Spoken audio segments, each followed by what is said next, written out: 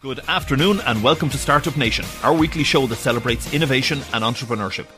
Startup Nation is brought to you by Dublin Business Innovation Centre, where ambitious founders get support to start and scale new businesses. And at Dublin BIC, we work with startups of all sizes. We work with early stage startups to help them get businesses up and running, get them investor ready. And we work with founders to help them raise funding. And that could be anything from the first seed round right up to Series A. So, I'm Conor Carmody. I hope you'll stay with me over the next hour as we explore emerging trends in the world of technology and business.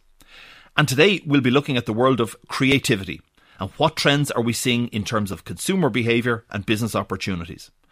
And as we're all well aware, the last 12 months have been dire for many businesses. And unfortunately, the entertainment industry has had its own fair share of casualties. We've seen cinemas closing, big sporting fixtures that were played behind closed doors, music venues, museums and other events have stayed under lock and key, and the impact has been significant. The good news, however, is that just as other industries are now innovating and looking for new approaches to reinvent their future, the entertainment industry is also doing the same and is looking to see what the future will look like, and that's what we're exploring today. First up, we're delighted to have Maggie Matthews of Behaviour and Attitudes, and they recently produced a report on the future of entertainment and the arts, so we'll get a sense of what we can expect as we plot out a return to a new normal. Our second guest will talk to us about their mission to enrich and empower the lives of young people through creativity and sustainability. We'll hear from Troy Armour of Junk Couture and how they are developing a global platform to unleash the creative brilliance of young people, and I'm really looking forward to that. And finally, we'll chat to the CEO of one of the leading creators and producers of multi-award winning animated and live action content for the children's market. Some listeners might be familiar with such shows as Little Roy, Jessie and Nessie, and so we welcome the founder and CEO of Jam Media, John Rice, who will tell us all about the business world of animation later in the show. So, each week in our Futurescope slot, we explore trends in a particular sector, and we're providing the global perspective, but also what's happening on the ground locally. We discuss the challenges that are being presented and the innovations that are being developed to solve these particular challenges. So, to start us off this morning, we're going to discuss, does absence make the heart grow fonder? And to discuss, I'm delighted to be joined by Maggie Matthews of Behaviour and Attitudes. And they've produced a report on the future of the entertainment industry and how entertainment and the arts sector has faced enormous challenges since the pandemic began. But consumers have clearly missed this sector and are eagerly awaiting its return. Maggie, good afternoon. Hi. You're very good. Thank you so much for joining us. Before we look at the particular report, I do know that you also produce a quarterly report on consumer confidence, and you track that on a regular basis. So how are we all feeling right now? Well, the good news is there is definitely light at the end of the tunnel when it comes to consumer confidence. We've just I'm basing this on our March figures. Our April figures are actually due next week, but even in March, consumer confidence has recovered significantly in the last month, and we would expect to see a further significant jump in April. So we're now, in terms of confidence, we're at the best levels we've seen since the start of the pandemic, which obviously makes sense in terms of, case numbers down, vaccine rollout continuing, hospitalizations down. So now that we're opening up in earnest, I think people have allowed themselves to hope a bit, to get a bit excited, and there's a good wave of energy there. Oh, that's fantastic. I think we could all do it, and as we head into summer and as the days get longer and as hopefully we'll get some sunshine around that. We're talking about the world of entertainment and creativity this afternoon, and you developed a report on that. What were the main things that you discovered? Well, we did a series of reports based on various sectors of the economy that were under restrictions. And when it came to the arts and entertainment report, so we did this research back in November, but what was really, really interesting about that was actually the strength of emotional response that we got. So compared to some of the other sectors that people were clearly missing, we got this kind of like big gush of emotion from consumers when it came to the arts. I think simply because this sector has had has suffered so significantly.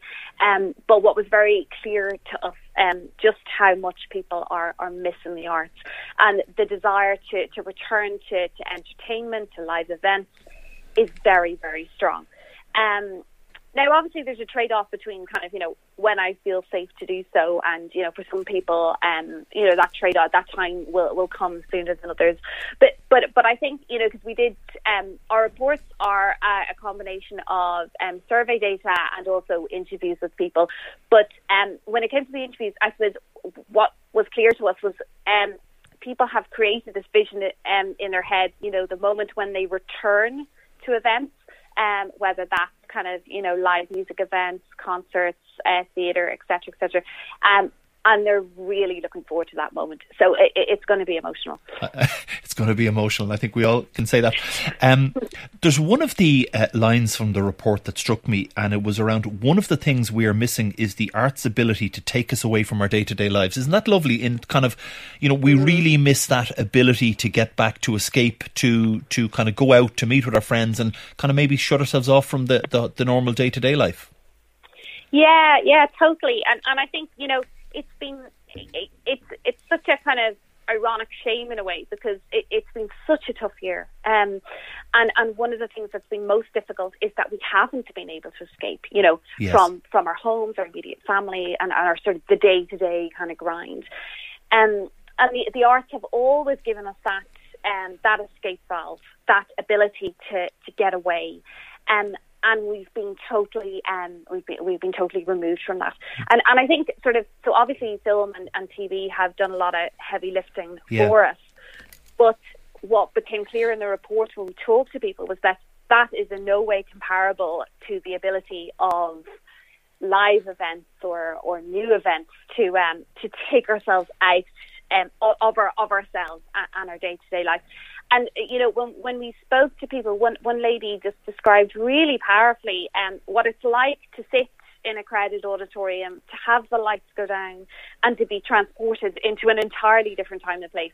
And where we really lose ourselves in the story or the movement or the music or whatever it is.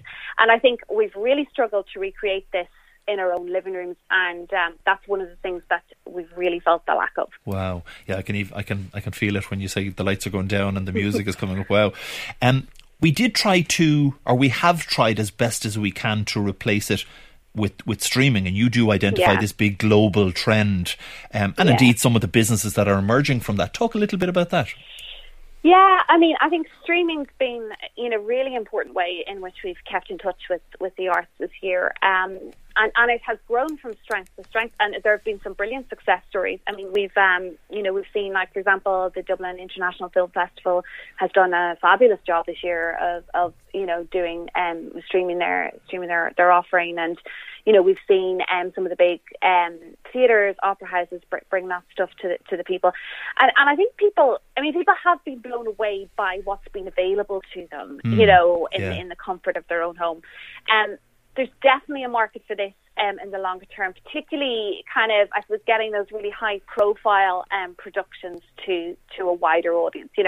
I think people were really excited, for example, to see, Hamilton being streamed on Disney Plus. Yeah. Earlier in the pandemic.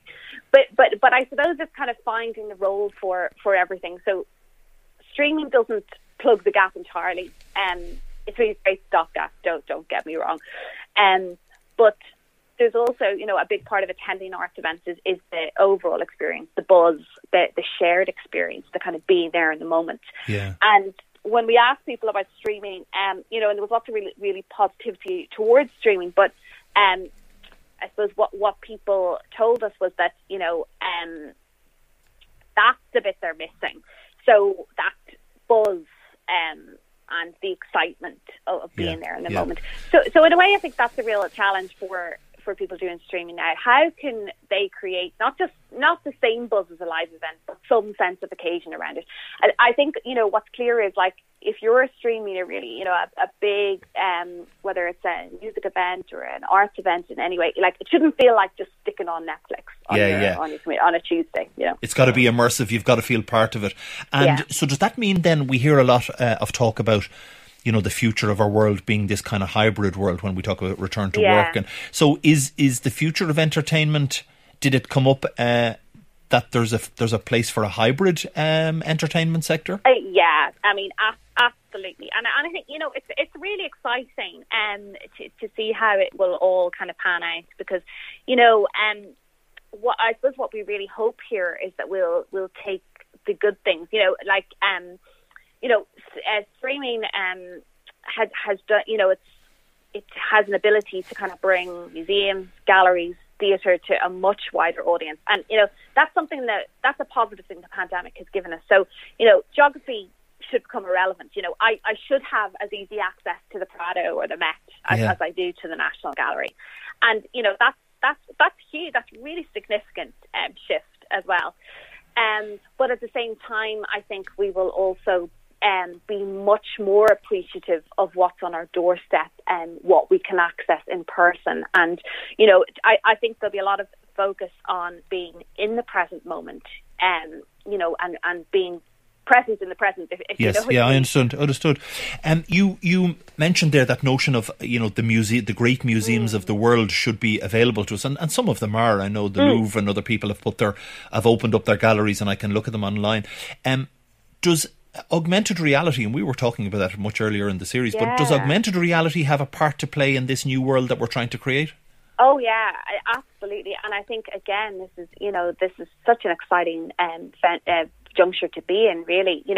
I think what we'll see in the next little while is how the digital experience and the real life experience will interact. Yeah. And I think there's been great ventures in a number of museums where they've used augmented reality to totally reinvigorate their exhibits, and to let people experience things in a totally different way. Think about something that might be quite dry, like I've seen examples of, say, caveman exhibits, and augmented reality can actually kind of bring you in the moment. Imagine what it's like if a scary beast is coming up behind you. Wow. In this moment. Yeah. So, I think what's really good about that is that the younger generation will respond really, really well to that. And things like we've already been primed by the likes of Pokemon Go, and we've seen it happen in real life. And I know that I have a 6-year-old boy, and I know that that kind of thing would totally float his boat. He'd be really excited by that. Fantastic. Yeah. We talked a little bit, you and I, just there about escaping the everyday, and this kind of notion of how do you get this virtual experience. So obviously escapism is something to be thinking about when designing upcoming events. Yeah. So what might change? Did anything come up in the report about what we'd like to see in our future events? Well, I think, this is probably, it might sound like quite a basic point, but I think what came out of the report was one of the biggest things that people are missing is fun. Yeah. Frivolity, just enjoyment, So I think that will be one thing for arts businesses as they're getting set up to go. We're really looking to let our hair down. It's been a very hard year, not just because of the pandemic. There's been a lot of kind of heavy stuff going on. Yeah. And I think the future, the immediate future, will be us trying to catch up on that enjoyment, sense of togetherness, fun, escapism, even hedonism. There's a lot of appetite for this. The roaring 20s, Maggie, totally. Maggie, that we had after the 1918 pandemic. Yeah, we're all up for that, and we deserve that. We deserve it. Yeah, so I think our return to the real, the arts can be such a magical, fun, escape place, and that's what we really need right now. Lovely picture. Tell me, from your perspective, and maybe it came up in the report, but even from your perspective, what might the next kind of 12 to 24 months look like? And I suppose in particular, we're an innovation show. Is there anything that you see coming down the track from kind of new features or uses of technology in the art and entertainment space that we might think, well, I didn't see that coming? Ooh, tricky question. I think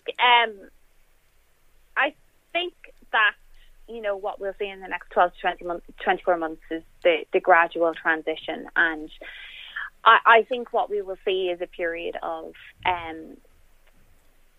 experimentation and innovation in terms of kind of what technology can do for us. Yeah. I think what we've realised from the pandemic is, the strengths and weaknesses of the technical digital experience versus the strengths and weaknesses of the real life, the real world, in the moment experience. And I would really hope what we get out of that in the next 12 to 24 months is real focus on keeping improving on those two directions. And as we said earlier, kind of how we bring them together as well. So it's kind of the best of both worlds. And I think we'll see,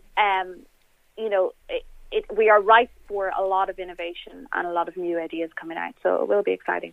Exciting time. And you're probably right in that it's that kind of hybrid approach that we just mentioned. And it's how do we do want to go back to the live event. We want that feeling. But we also probably do want to do that in a safe way. I know you were talking in the report about we want to feel safe. We want to feel that the events we go into. So the events are probably not going to be as crowded. They're probably not going to be as jam-packed as before. Am I right in thinking that? Yeah, and we asked people kind of in the report, what would they feel comfortable with, and kind of most people started to feel comfortable with the idea of kind of events at kind of 50% capacity, with a lot of hygiene implementation there, mask wearing, distancing, etc., etc. And look, it'll be it'll be a slow comeback. Yeah. And different groups will move faster than others. What's interesting was in November, when we did this research, we saw a clear sense where the younger groups were more eager to get back quicker than the older groups. Yeah. Actually, now that's beginning to shift. The older groups, now vaccinated, are out there, and they're more gung ho. So that's interesting. Yeah. But I think the thing is,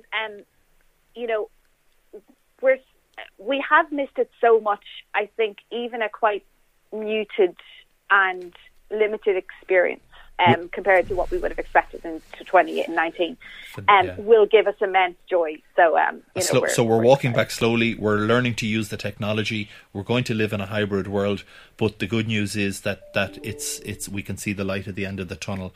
Yeah. Thank you so much for joining us this afternoon, Maggie. It was great to chat with you. Yeah, thank you so much. Take care. That was Maggie Matthews of Behaviour and Attitudes. So, moving on, each week we bring you an innovator who has spotted a gap in the market. They're developing a new product to address that gap, and they're going to tell us the why and the how. And I'm delighted to be joined this week by Troy Armour of Junk Couture. Hi Troy, thanks for joining us this afternoon. Hi Conor, good to be on. Great to have you with us. Tell us about Junk Couture. What is it and what do you do? The easiest way to describe it is an integrated media and entertainment business. But I think to get into the real nitty gritty, I need to tell you about my time as a teenager in school. I suppose if I go back to that time, I was a creative kid. I loved making things with my hands and painting, and I was always in the art room. And one of the things that I failed at though was sports. Right. I was the kid who was last picked for the football team. No, but I was the kid that the team were trying to get to the other team. It was like, you take it, right? And what that does is that actually leaves you feeling very on the outside of things, because as we all know, the sports teams in school bring so much social capital. It's the cool kids, and they have a tribe. And I suppose when you're a kid, you don't realise that, but. For me, I hit a ball, if you ask my father, 8 or 9 hours a day to try and bridge the gap, but I could never do that. Yeah. So I suppose what Junk Couture really is it's the sport that I would have played as a teenager.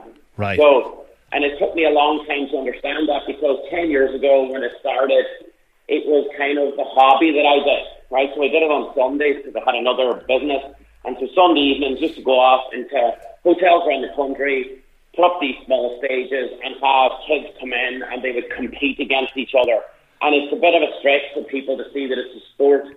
But if you are a creative kid in school, this is your playground. This is where you get to show off your skills and then compete against other teenagers, get accepted, become part of a tribe. It's kind of growing organically because of that. And I say to people, that's the gap in the market. Yeah. That's the gap, and that's why schools take it so well. Very good. It's a lovely bit of background, Troy. But explain to me.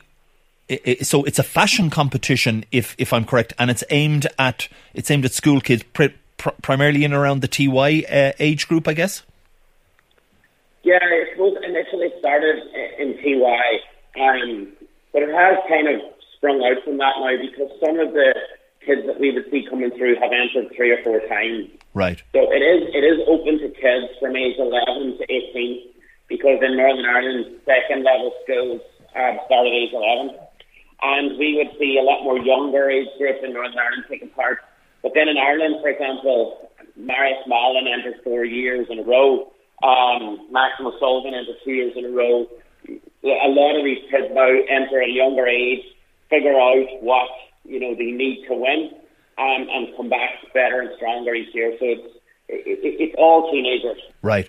And it's at its heart, it's a fashion competition where you ask the school kids to model or to design high-end couture wear, fashion wear from everyday junk. Is that the core proposition? That's the challenge. The underlying challenge is it's not fair to say it's a fashion competition on its own because the underlying challenge is you must create something wearable from trash. You then must go and promote that, and then you must then present it on a stage with a piece of choreography.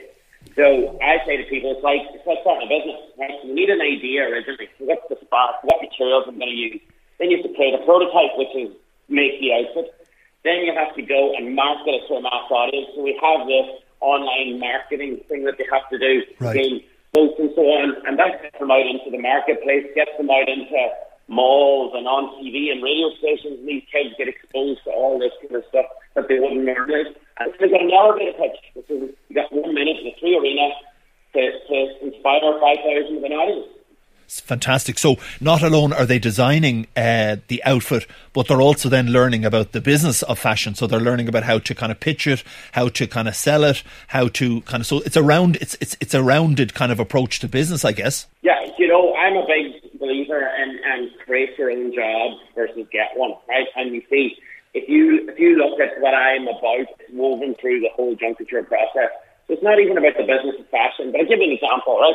So this young guy from Roscommon, he made a dress out of old election posters, Gale election posters, this was about 4 or 5 years ago. And so the task is set for a week, how many votes can you get for your dress? So he landed down to the Taoiseach's office with his model with him. They waited all day. They managed to get a hold of Enda Kenny. 6-1 News was across the road. Enda invited 6-1 over. He appeared on 6-1 News talking about that. Isn't this great what young people are doing? Recycling, election posters. And it's just for a young person to use their imagination, to use the platform to go out and figure out, if I was marketing a product tomorrow, I don't need money. I just need to use my imagination. There are channels there. If I step out of my comfort zone, I can find them.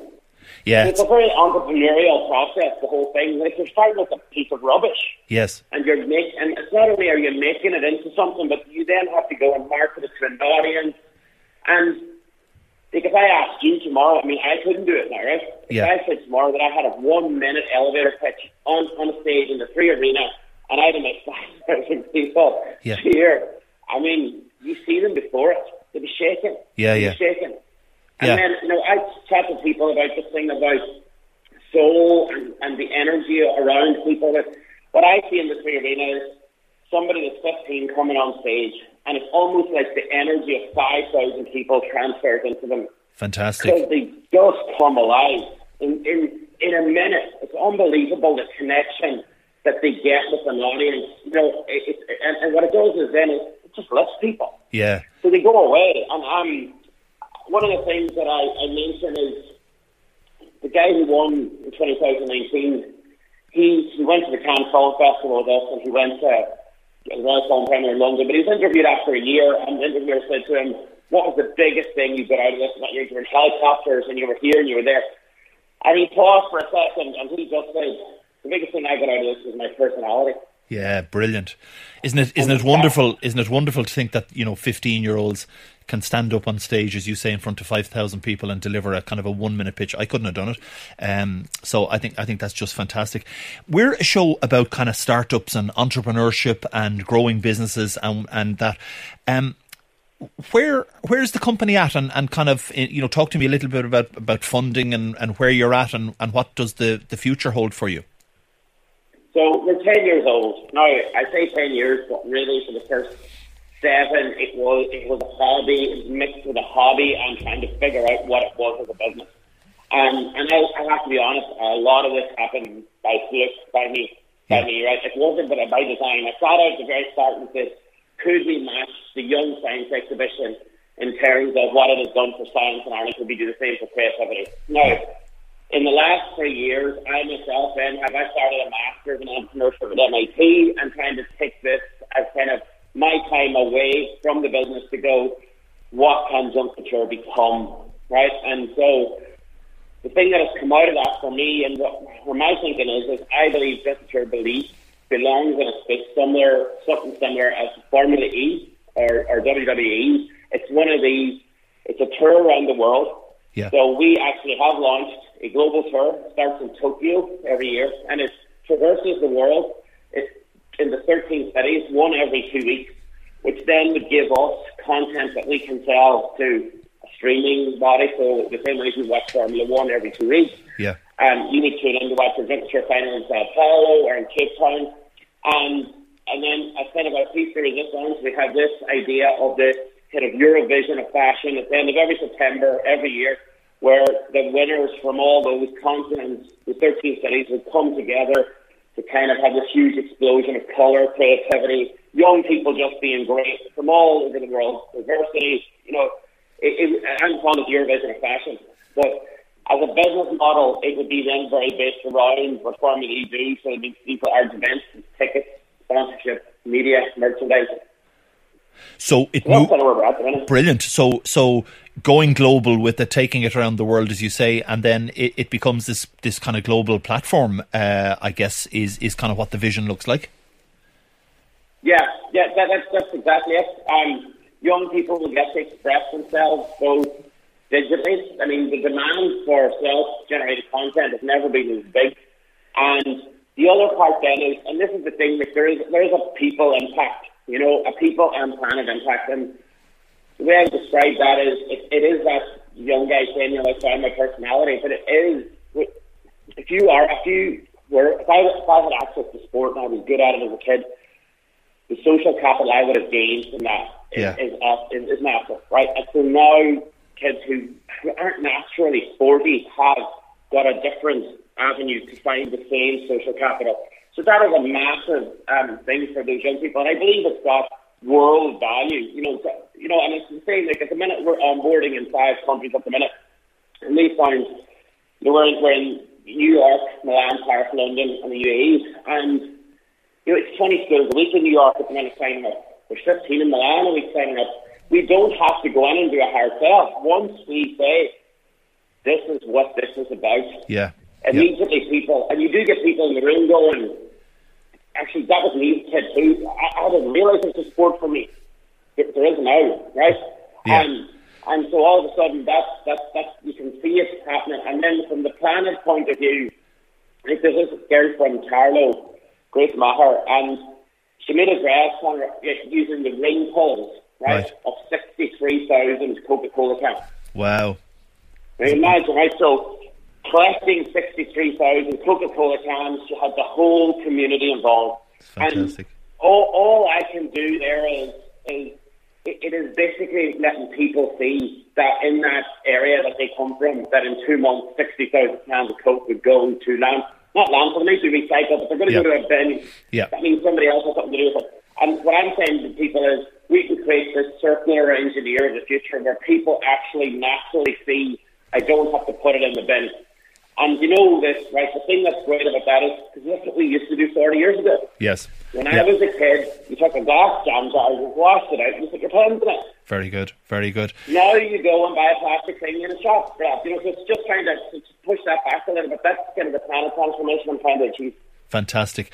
I love the piece around the people and the impact and that kind of social capital piece. So Troy, listen, thank you so much for joining us this afternoon, and the very best of luck for the future. Brilliant, Connor. Thanks. Great to talk to you. Thank you. That's Troy Armour of Junk Couture, and a fabulous a platform aimed at school kids, I guess, really, and trying to unleash that creativity. I'd just like to pick up on something there. So we were talking about some of the elements required for startup success. And this week, I was thinking of some of the terms that you might hear and the elements that you need to get right at the very start of the startup journey. And for me, the first one is around a value proposition and being able to kind of very clearly articulate the why someone should do business with you. And I think we picked some of it up there with Troy. But it should be convincing a potential customer why your service or your product is of more value to them than maybe similar offerings from your competition. And a really good value proposition, this is what we do, this is why we do it, and this is who we do it for, gives you a really strong advantage over your competitors. And, you know, for many consumers, that's the first thing they encounter when exploring your new brand or your product. So I think getting a very strong value proposition is a must for startups. Another phrase that you'll hear in the kind of startup world is MVP, and that's minimum viable product. Well, what is that? Well, I think what it is a product with just enough features that you've developed to go out and attract some early customers and validate the idea earlier on. What you don't want to do is spend all of your time designing a product and then when you take it to the market, it's wrong and nobody wants it. So by developing an MVP, a minimum viable product, you have enough features, you bring it to the market, you test what customers' reaction is going to be, and then you reframe or reiterate that product such that you take on board the customer feedback. And it allows you to get to market quickly and validate some of your thinking. And the last phrase I was considering was around product market fit, and you might hear that. And it really describes, I suppose, a scenario in which you've built a product, customers have accepted it, they're buying it, they're using it, and they're telling others about it. And that then convinces you that there's enough customers available to sustain the growth of the product. So it means finding a good market with a good product and joining both of those together and getting revenue generation. The one final piece of advice for us this week is revenue is kind of key. So the successful startups generate revenue at the earliest opportunity. They get out as fast as they can out of the building, to use that phrase, and they get customer validation very quickly. So our advice to you on our inside track for today is that sales and selling is a kind of a skill that you have to have, and getting customer validation really quickly. So that's the inside track for today on Startup Essentials. We'll take a short break. We'll be back in just a moment for our big interview with John Rice of Jam Media. Don't go away. So welcome back to Startup Nation, our weekly salute to innovation, entrepreneurship and the technologies that are shaping our future world. And we've been talking about how starting and scaling a business is tough. And every week we speak to a founder who has built and scaled a company, and we're looking to see if we can uncover some ingredient that might just inspire or motivate some of our listeners. And founded in 2002, Jam Media is one of the leading creators and producers of multi-award-winning animated and live-action content for children. Jam Media has worked with many of the big guns in the industry, from Amazon Prime to BBC to DreamWorks. Not a bad CV at all. So today I'm delighted to welcome John Rice, the CEO and co-founder of Jam Media. John, good afternoon and thanks for joining us. Good afternoon, Connor. Thanks for having me. Yeah, not at all. Delighted to have you. Tell us a bit about you and your background first before we start. I was reading somewhere two things about you. Firstly, you wanted to be a lion tamer when you were a kid. And secondly, your first job was on the production line of a pork processing plant. Yes, that's true. I mean, there's still a big part of me that wants to be a lion tamer, to be honest with you. Although I think there's probably not too many jobs in that market at the moment. A declining market, yeah. Definitely. Yes, and yeah, 2 summers I spent in Denny's on the factory floor, which was quite a learning process. But actually, funnily enough, I suppose that kind of understanding of a pipeline is a lot of kind of what I do as well, and I suppose that whole process in manufacturing I maybe applied many years later to how we produce and manufacture our. Fantastic! Yeah, every day's a learning day, isn't that what they say? That's right. Yeah, That's right. Tell me about your early career. You started with 20th Century Fox, is where you started your animation career. That's right. Yeah, I had been in college doing animation in Ballyfermot. This is in the around 1990, and had decided that I wanted to go and get a job. So the largest animation studio, second largest animation studio in the world, was based in Park 8th Street in Dublin, Sullivan Bluth Studios. Sullivan Bluth, yeah, I remember that name, yeah. Yeah, they made films like An American Tail, yes, yeah, All Dogs Go to Heaven, and they really at the time were kind of putting it up to Disney, who were, obviously the largest, still are. And the days Sullivan Bluth had been established for about 8 years at that point. And I went in and I did a test, and they gave me a job. So I kind of told my the head of the course in Ballyfermot kind of what I thought of him, which wasn't a whole lot, and I left, and the day that I was to start was the day they went into liquidation. And great timing, John. Yeah, it was fantastic timing. So there was people, very upset people when I walked into the lobby that morning, as you can imagine. Yeah.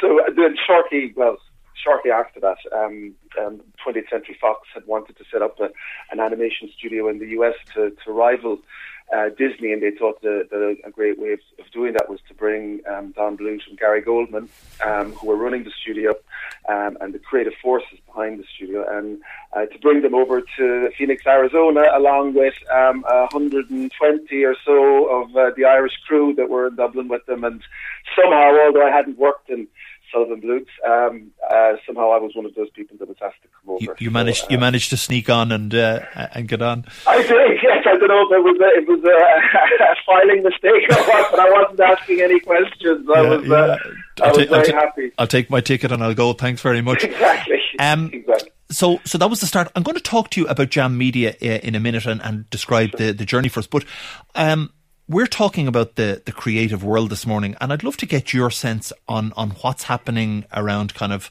the entertainment world and what are the big trends that are happening at the moment. Well, I mean, it's like, this ever shifting sand that is just shifting because of COVID even more quickly, and where it kind of stops is really difficult at this point to figure out. I mean, certainly we all know how people's viewing habits have evolved over the period, and how great that's been, I guess, for television, and how terrible it's been for the theatrical releases. Yeah. And I think that people's appetite for content has never been stronger, and that's across all demographics, from preschoolers to the elderly. Yeah. And I don't think that's likely to change. I would worry if I was a theatre owner now, or if I was in the business of creating blockbusters. I think that's going to be extremely difficult. I don't think it's going to be back to the way it was for a while, if ever. I think that's a negative shift. But I think that people and the kind of the long form serialization with cinematic production values of content is what people are expecting. I think that there'll be more people with streaming services. I would with the subscriptions. I would worry about some of the more ad supported commercial broadcasters and how are they going to be able to pivot, and some of them are pivoting very late, I think, and there's going to be some casualties. I think that in how we actually go and produce content, that's changing and evolving. Certainly I never would have thought that we would have been able to have 90 people working remotely in Jam, the studios. I always thought that you had to be in there, and we had to be, collaborating physically. and kind of touching off each other, but that's not the case. So I think that how we actually produce content is utterly changed forever. It's amazing, isn't it, when you think about how our world in a year has changed, and the things that we say we couldn't do, actually it turns out we can do them very easily. And you mentioned the production piece. Can I just ask you one, John, because we were talking earlier on this afternoon with Maggie Matthews of Behaviour and Attitudes, and they had just published a survey which said that we're all just dying to get back into theatres and back into live venues and stuff. You were kind of saying you'd be slightly worried. Does that kind of live media, do they have to shift how they're going to do their business, do you think? I think live is different. I think that people are going to want to go back to seeing a play or seeing a gig, and I think that's gradually going to get back to the way it was. In fact, that could very well, as soon as the restrictions die, that could just burst into straight back. In fact, almost like the Roaring '20s. Yes. I think with film, I think it's slightly different because it's not really a live performance that you're getting, and I think that people have become very used, and of course the technology that exists in people's living rooms now can give a cinema-like experience, with sound and picture and 4K and 8K and all of that. You are able to recreate a cinema experience.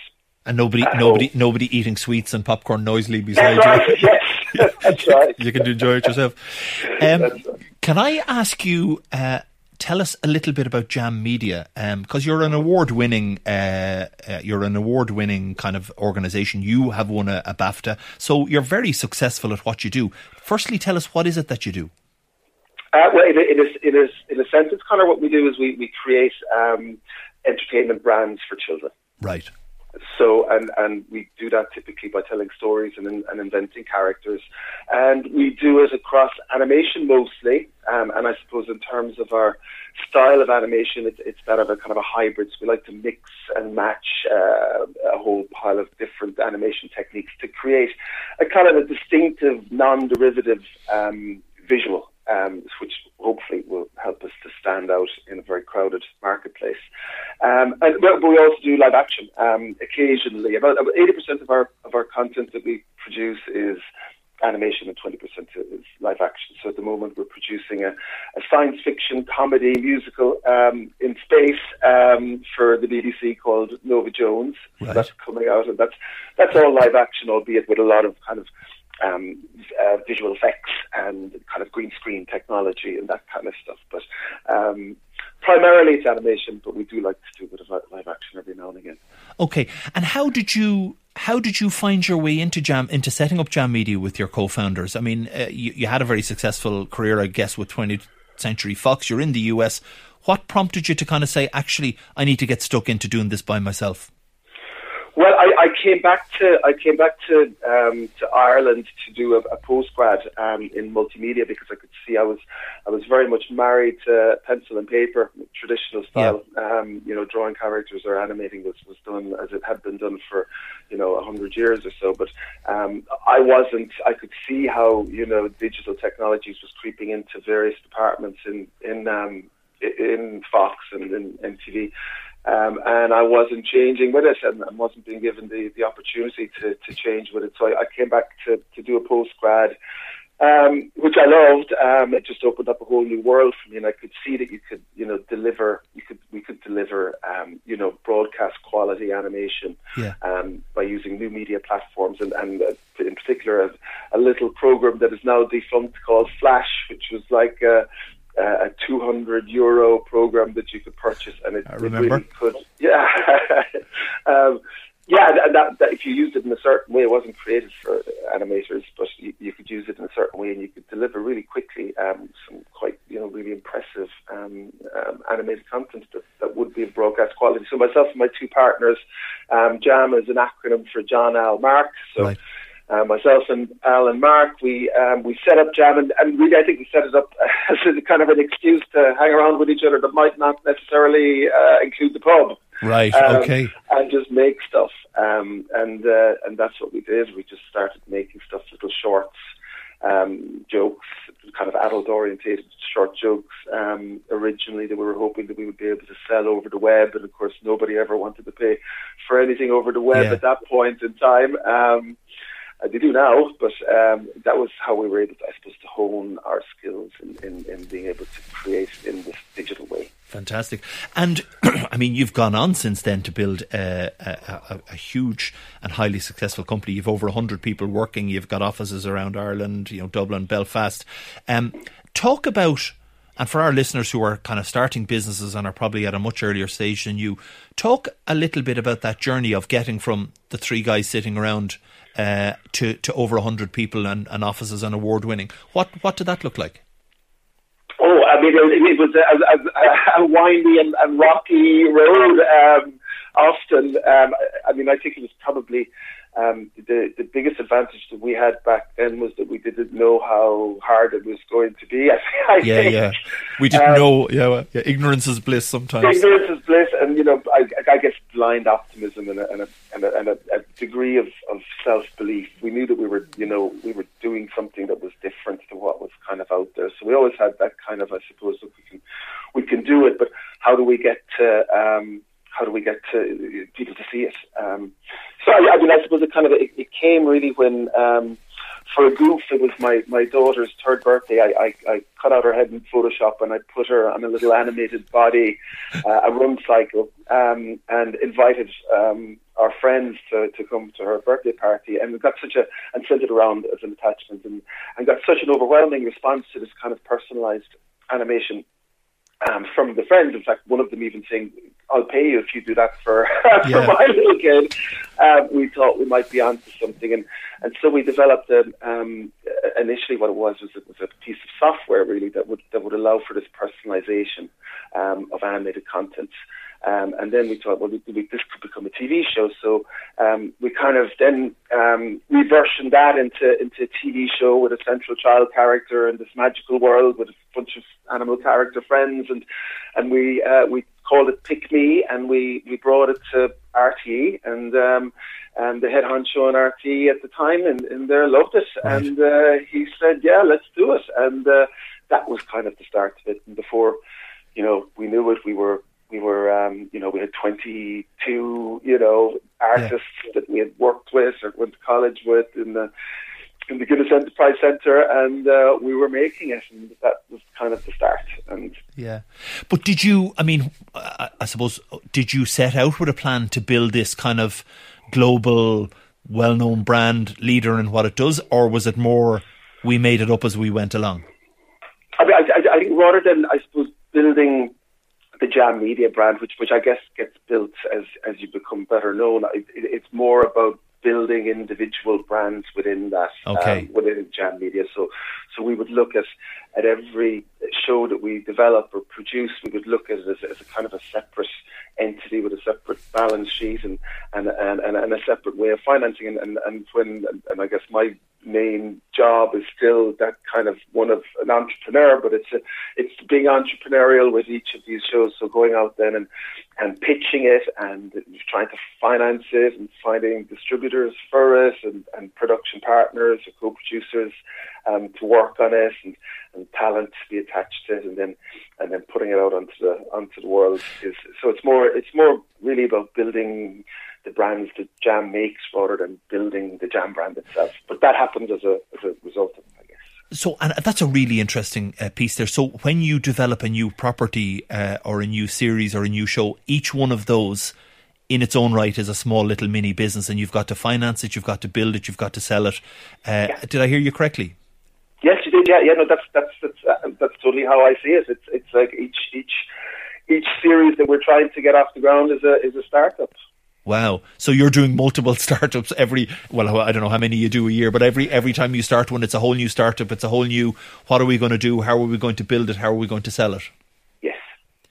And what is the revenue model then that accrues to you from the series? Because I'm kind of guessing you have a fixed overhead. You've got lots of people working for you and they have to be paid, and you're developing new series as you go. But I presume you sell and you continue to get rights of the stuff that you build and sell.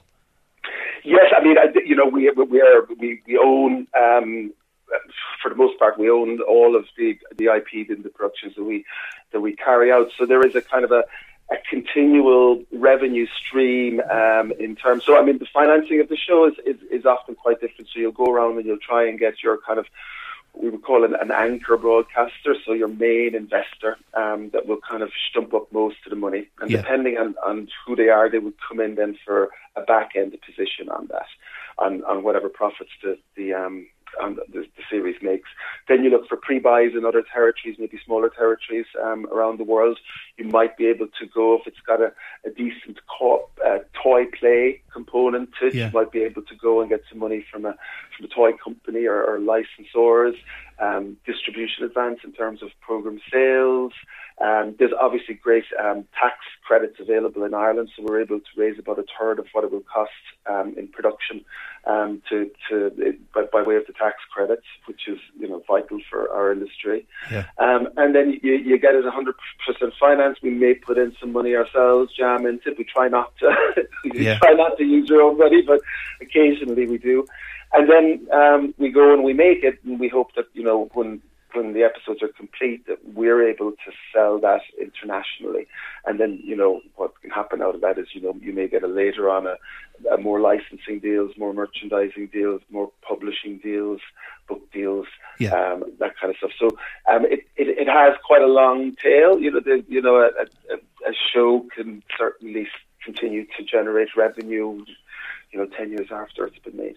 Okay, so but it's so fascinating to hear you think that each show, each project has to be taken as a separate entity, has to be financed, built, sold, developed. It has a long tail of revenue that comes in, which kind of funds is revenue into you, and then you start again and again. So you're doing how many kind of shows would you do across a year, would you reckon? Well, we try to do 3. 3, yeah. So 3 startups a year. Most of us don't get that done in a lifetime, and you're doing 3 each year. Fair play, John.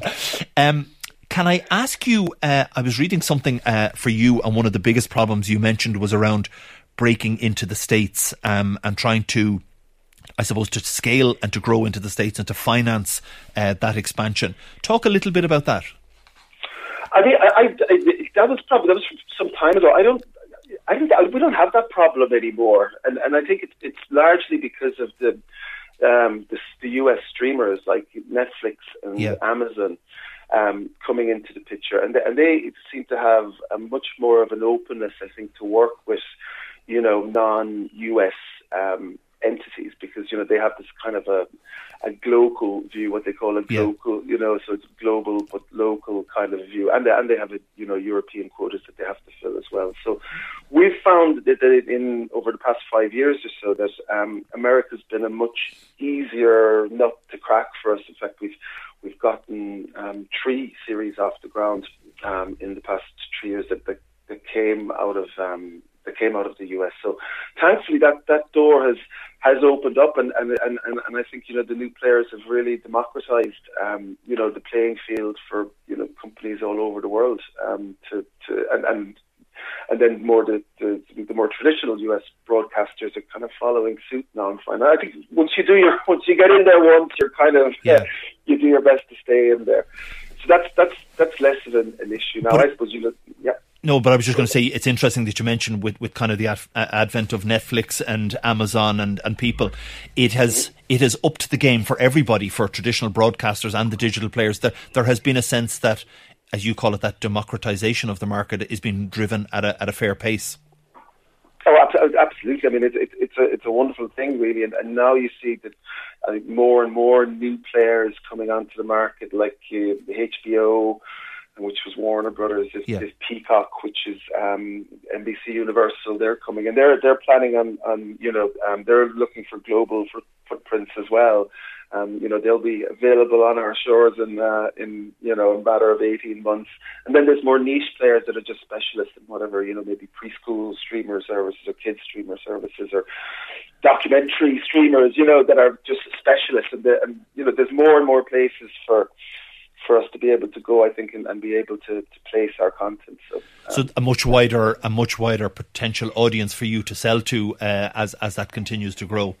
Absolutely. Yeah. Can I ask you, we were mentioned briefly earlier on this afternoon talking with Maggie, and we were talking about augmented reality. And that must surely be, for you and for your industry, must be a big thing that's happening and is going to happen again into the future.